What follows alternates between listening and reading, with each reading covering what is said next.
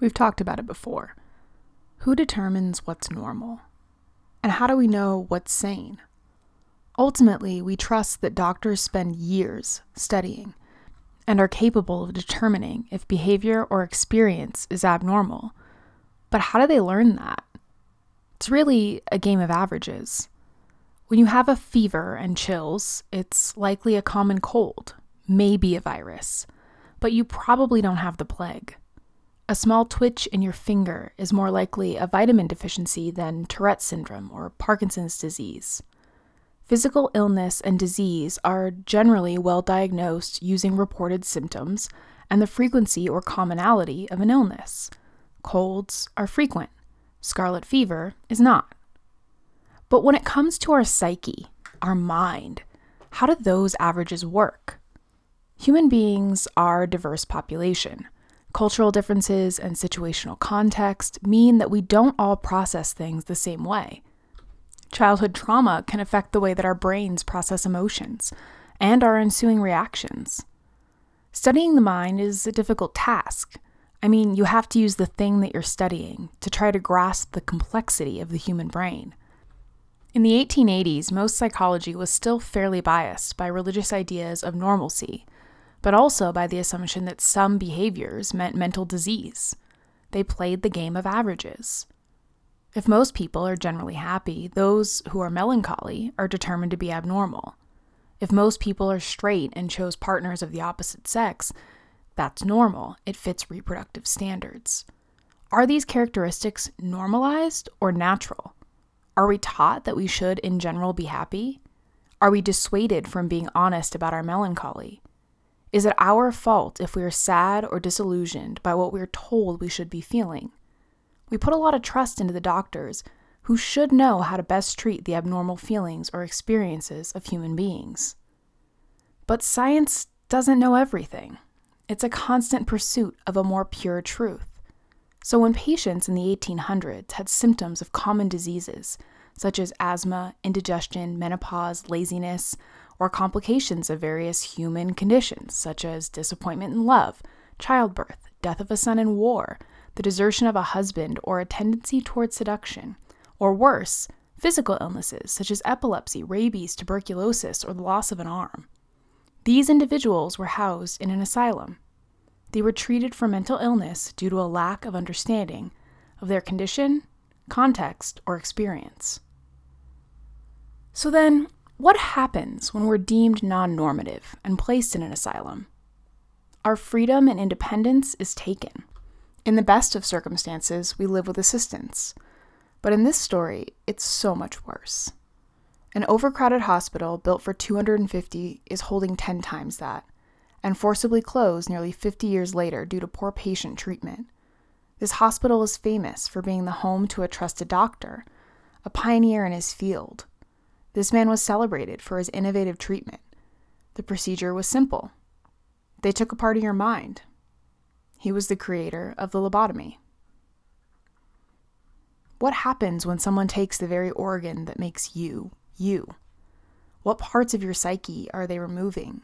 How will this affect your memory, your emotions? Is it not illogical to take a part of the mass of neurons that, when fired, create and store all that we have ever known about the human experience? I'm Nikki, and this is Tales of Two Cities. Hello? Welcome. This is of the Two Cities. Oh, I'm so excited.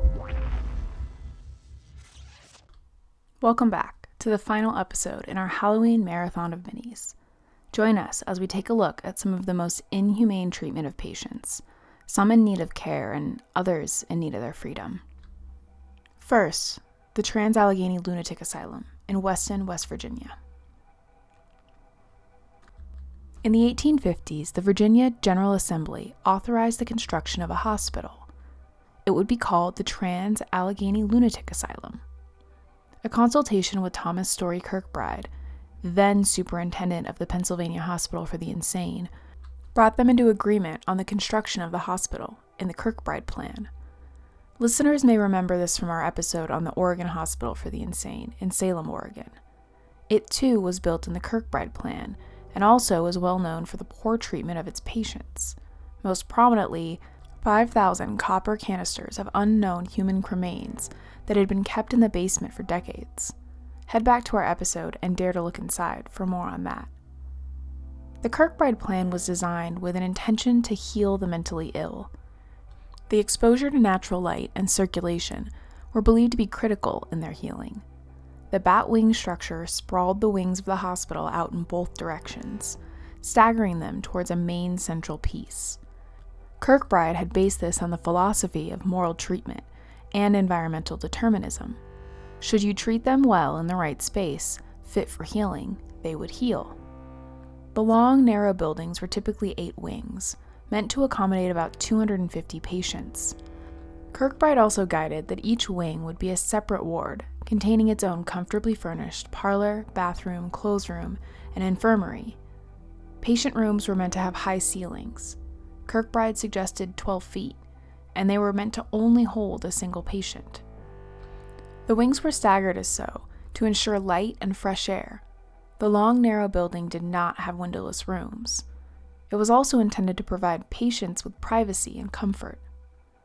The asylum was designed in a Gothic Revival and Tudor Revival style, as designed by Richard Snowden Andrews, an architect in Baltimore, and it probably doesn't help with how creepy it looks. Construction began on the site in Weston in 1858 with prison labor. A local newspaper reported 7 convicted Negroes as the first to arrive and work on the project. Construction was abruptly interrupted by the outbreak of the American Civil War in 1861. Following Virginia's secession from the United States, they demanded the return of the hospital's unused construction funds for its own defense. Before that could happen, the 7th Ohio Volunteer Infantry seized the money from the bank and delivered it to Wheeling, in what is now West Virginia. Quickly, the money was used to establish the reorganized government of Virginia, which sided with the northern states during the war.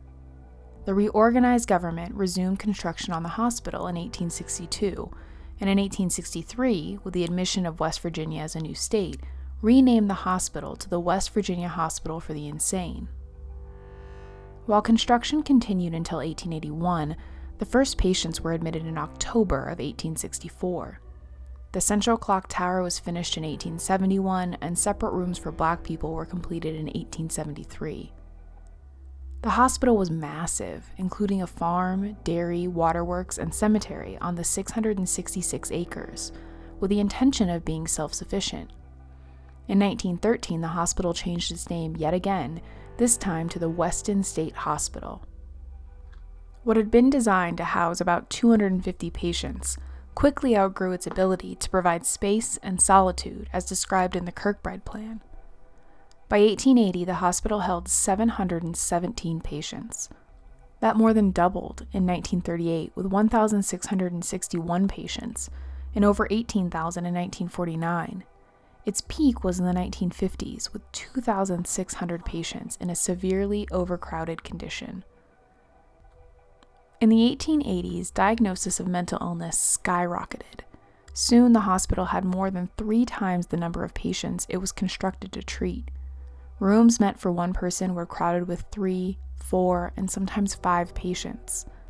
The dairy and farm could not sustain the number of patients either, and soon some patients began to starve.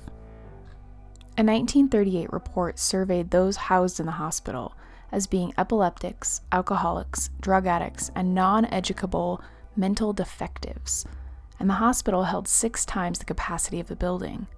Of course, we now know that each of these conditions requires different treatments. Those with epilepsy do not necessarily need to be in a treatment center. Those with drug and alcohol dependency need a particular type of treatment, while non-educable mental defectives likely refers to neurologically diverse individuals that we now recognize are not uneducable, but simply different. Though without the proper staffing for these patients, they were often running wild and unable to be controlled by the orderlies. By 1949, the Charleston Gazette, a West Virginia newspaper, was conducting a report.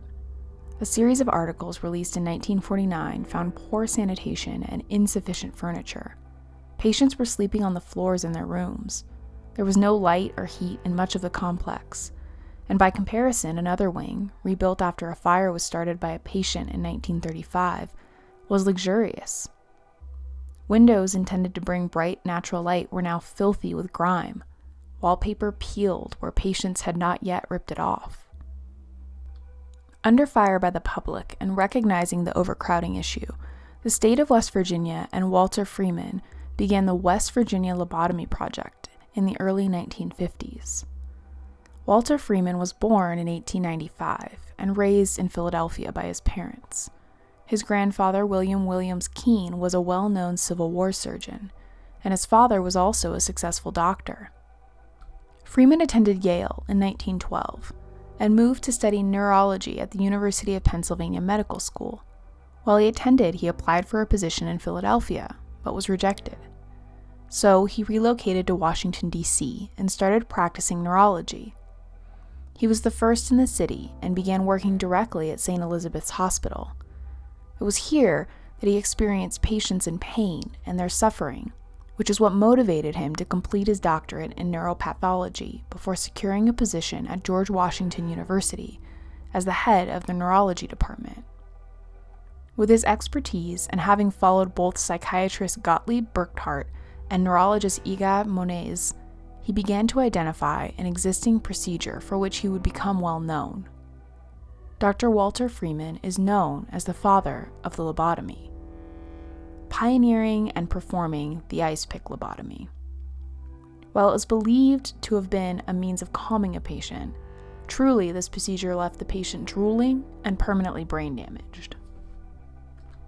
In the 1930s, Freeman enlisted friend James Watts to help him as he directed him to perform the first lobotomy on a housewife in Topeka, Kansas, Miss Alice Hood Hammett.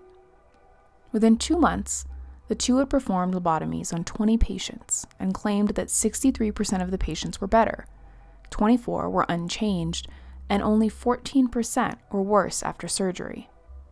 After 10 years of performing lobotomies, Freeman heard of a doctor in Italy operating through patients' eye sockets rather than drilling through the skull.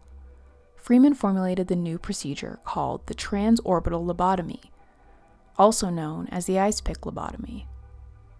The procedure began by inserting a metal pick into the corner of each eye socket, hammering through the thin bone with a mallet, and moving it back and forth, severing connections to the prefrontal cortex in the frontal lobes. The new treatment did not require a neurosurgeon and could be performed without anesthesia by using electroconvulsive therapy to induce a seizure. This allowed the procedure to be practiced in many psychiatric hospitals that were overpopulated and understaffed. They didn't need a surgeon, and they didn't need an operating room. By the time that Freeman was working with patients at Weston State Hospital, Watts had abandoned the partnership, feeling that he had overused the procedure and finding it cruel. Freeman was on a spree. He went on a national tour, visiting mental institutions, performing lobotomies, and teaching staff the methods. He charged $25 per procedure. Freeman famously performed a lobotomy on Rosemary Kennedy, John F. Kennedy's sister, which left her with severe mental and physical disability. After 4 decades, he had personally performed as many as 4,000 lobotomies in 23 states, of which 2,500 had been with his ice pick method.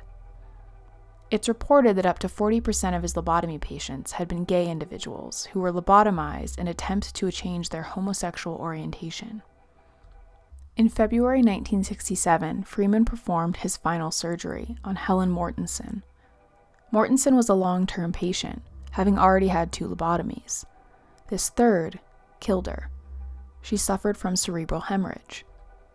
It wasn't uncommon. As many as 100 of his patients had also suffered from the same fate, but it was Helen's death that finally banned him from further surgery.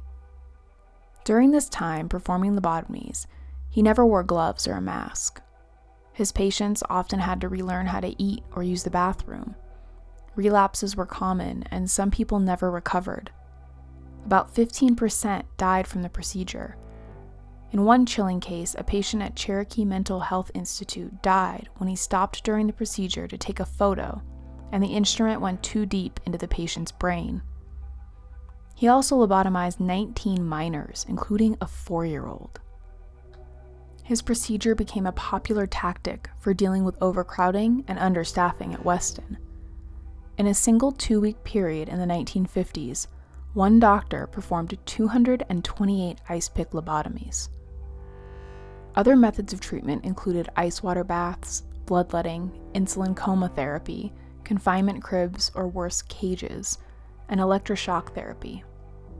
And remember, some of the recorded reasons for institutionalization included asthma, epilepsy, rabies, tuberculosis, vicious vices in early life, seduction, egotism, bad whiskey, indigestion, doubt about a mother's ancestors, loss of an arm, change of life, menstrual derangement, childbirth, disappointed love, death of sons in war, domestic trouble, laziness, reading too many novels, masturbation, fits, and desertion of husband.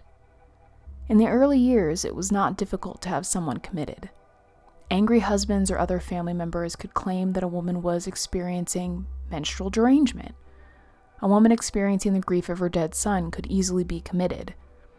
And in later years, others would receive money for dropping off potential patients. No questions asked.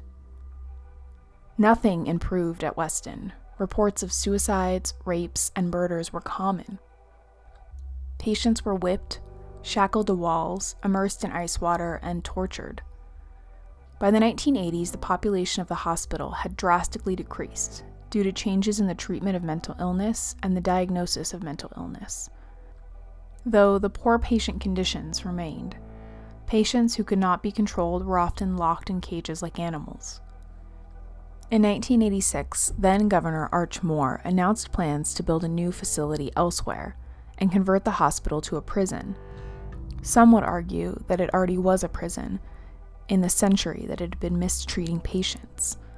Ultimately, though, the new hospital, the William R. Sharp Jr. Hospital, was built in Weston, and the old Weston State Hospital was closed in May of 1999. The building remained abandoned for years, except for several city and county police officers who were found playing paintball in the building in 1999. Following the incident, proposals for adaptive reuse of the building began. The Weston Hospital Revitalization Committee was formed in 2000 to preserve the building and find appropriate tenants. By 2004, 3 museums had been opened in the main hospital building. One on military history, one on toys, and one on mental health. They closed shortly after due to fire code violations. The hospital was auctioned by the West Virginia Department of Health and Human Resources on August 29, 2007, to Joe Jordan, a contractor from Morgantown, who paid $1.5 million for the building. Jordan uses the building for an annual Fall Fest with guided historical and paranormal daytime tours, as well as ghost hunts and paranormal tours at night. The main building today operates as a museum, with paintings, poems, and drawings made by patients in the art therapy program. A room is also dedicated to the treatments and restraints used in the past, artifacts such as a straitjacket and hydrotherapy tub. Though this hospital is believed to be one of the most haunted asylums in the country, through soundproof walls, reports of screams are frequent. Since the building has been closed as a hospital and reopened, reports of seeing ghostly apparitions are common. Workers have quit after hearing wheels rolling in a tiled hallway without a single living soul standing there. Doors open and close on their own. Loud bangs on pipes are also common. Hysterical laughter echoes through halls and in rooms. Objects frequently move on their own. One doctor who visited reported having a ghost follow her home. Many report seeing a ball of light moving rapidly down the hallways. Others have seen a phantom known as a creeper crawling on the floor. A ghost by the name of Ruth is said to hate men when she was alive and used to throw things at them.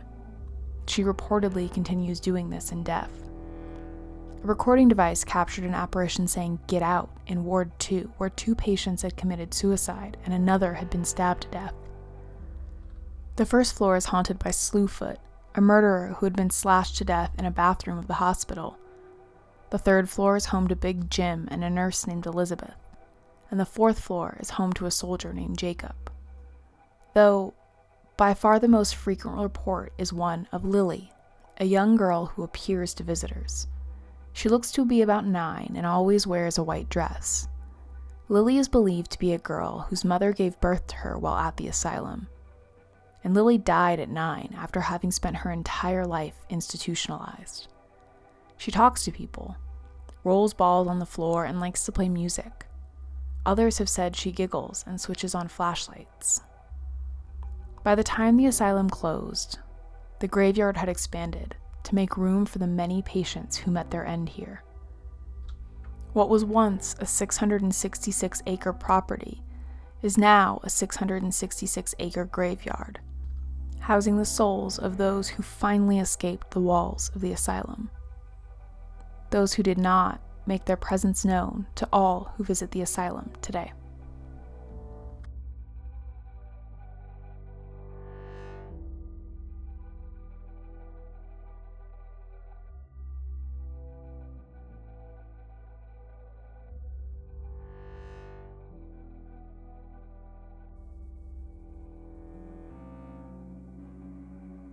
Waverly Sanatorium was set apart from the rest of Kentucky.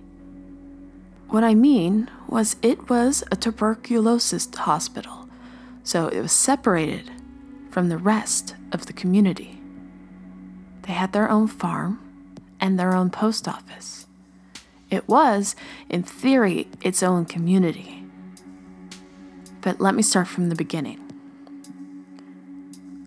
The land was bought in 1883 by Major Thomas Hayes as a family home. Since the house was too far away from schools, Hayes opened up a school for his daughters. His wife called it Waverly Schools, based on the Waverly novels. Thomas liked the sound of it so much that he decided to name the estate Waverly Hill. In the early 1900s, tuberculosis became rampant. Being part of the wetlands, Louisville became a gold mine for the tuberculosis bacteria. In order to contain the disease, a 2-story wooden sanatorium was opened, which consisted of an administrative main building and 2 open-air pavilions, each housing 20 patients for the treatment of, quote, early cases, end quote. In 1912, the number of infected patients started to grow. In August, patients were put in tents. In December, the hospital opened up their doors to more patients. By 1914, a children's ward had to be opened. Since antibiotics did not exist at the time that the sanatorium was active, other forms of aid were used to treat TB patients. For example, heat lamps, fresh air, and positive talk and reassurance was believed to aid patients. However, since there was no real understanding on how to cure the disease, doctors tried any method possible. They used to insert balloons in the patient's lungs, filling up with air to help them breathe. They removed ribs and muscle to alleviate pressure. Most of the surgeries were painful or fatal. The death rate of TB patients at the time was 1 death per day.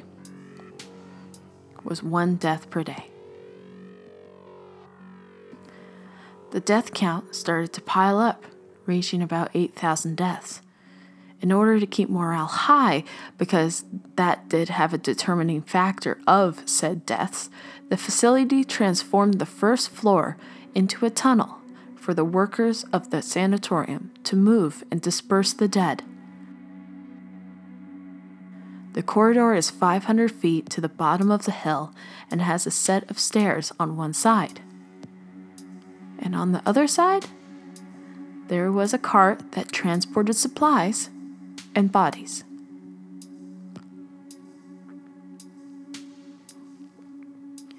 Room 502 was considered the death room. Following from the issues of low morale, the staff became despondent from the rotating door of patients. Healthy people came in and left in caskets. According to local legend, The staff were shocked to see the hanging of the head nurse from a light fixture. Another nurse, who worked at 502, jumped off the roof to her death. She might have been pushed, or she might have jumped herself. Only she would be able to tell you.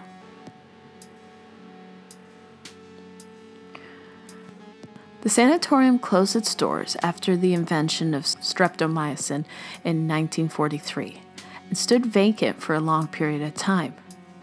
It stands as a home for haunted house attractions and a tourist attraction of its history. Visitors have come to see the nearly vacant lot and learn more about the Kentucky lore. What they don't account for are the ghosts. This was an account from the Louisville Ghost Hunters Society. When they visited Waverly Hills, they found an abandoned kitchen. Things were broken, thrown aside, and left in shambles, something you would expect in an abandoned building. Just before they left a room to check the other, they heard footsteps. They heard this door swing shut, and they started smelling baking bread. No one else was with them. One of the tourists of the Waverly Hills Sanatorium saw shadows on top of the roof of the building where they were taking a break. He and his friends became scared and ran down to the ground floor. As they ran, they were pursued by a series of slamming doors and mysterious footprints coming from nowhere. Some believe there is a ghost of an elderly woman who roams the hospital moaning and bleeding from her chained hands and feet. As she cries for help, many have noted that she runs away when people come to help her.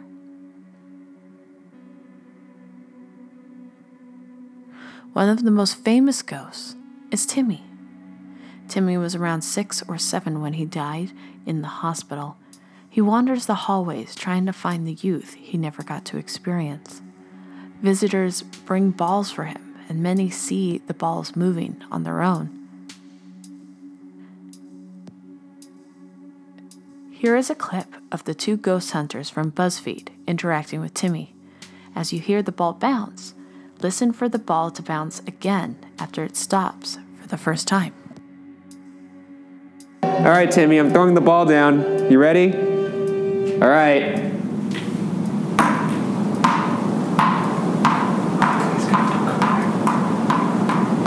Oh my God. No. 2, 3 seconds.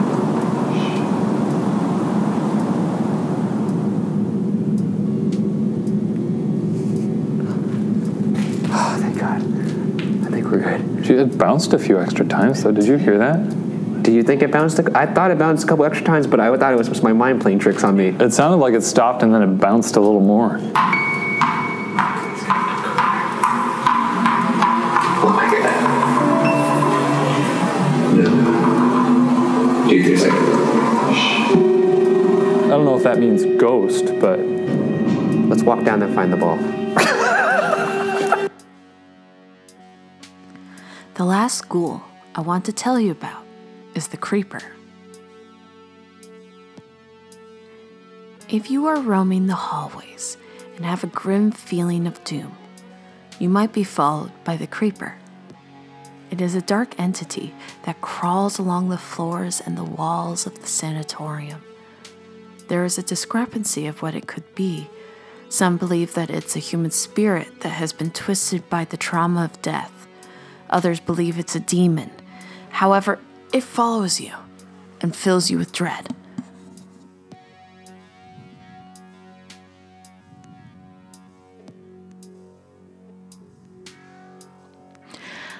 I don't find horror to be that bad. A jump scare? Yes, of course, I will yelp. But a ghost? Monster? Other? It's hard to feel those chills. But going back to what Nikki said, that realization that we don't know and that we still don't know anything about mental health, that is something frightening. Our lack of knowledge, that is scary. Even though we have made great discovery, we are at the start of understanding the brain.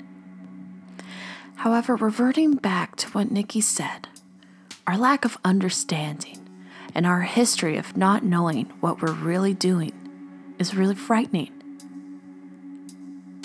It's haunting. It's haunting to know that we basically tortured each other because what we were working on was under the facade of knowledge. We used our average amount of ideas and concepts to pretend we knew it all. We were fakes, but we thought we were real.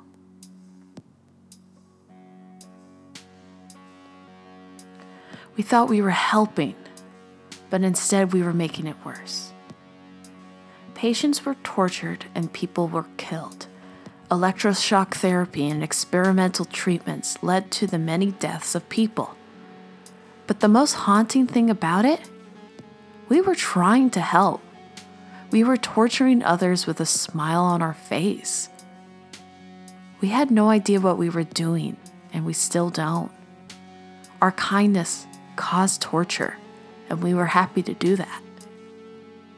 So that concept in general is what I find true horror to be.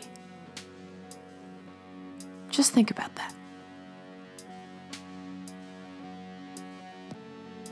If you enjoyed this episode, please rate, review, and subscribe to us on your podcast device. We are also on Spotify and Stitcher, so please join us there too. If you want to have more than just free stuff, check out our Patreon. Nikki and I create special episodes for the one-time fee of $5. We also offer merch, shoutouts, and other deals as well. If you want to represent us, please check out our merch store on TeePublic. We have added more fun things for our relaunch, and we believe that you're going to love them. We will model our favorite items once a week throughout this month. We offer many exclusive Tales of Two Cities items as well as other items from all over the world. If you want to talk, write to us on Twitter, Instagram, Facebook, and on our email at talesofthe2citiespodcast@gmail.com. We love to hear from you, and we generally love telling your stories on our podcast as well. But, and above all, thank you, and have a great Halloween.